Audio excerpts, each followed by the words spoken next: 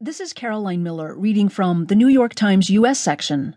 1 in every 137 teenagers would identify as transgender, report says, by Niraj Chokshi.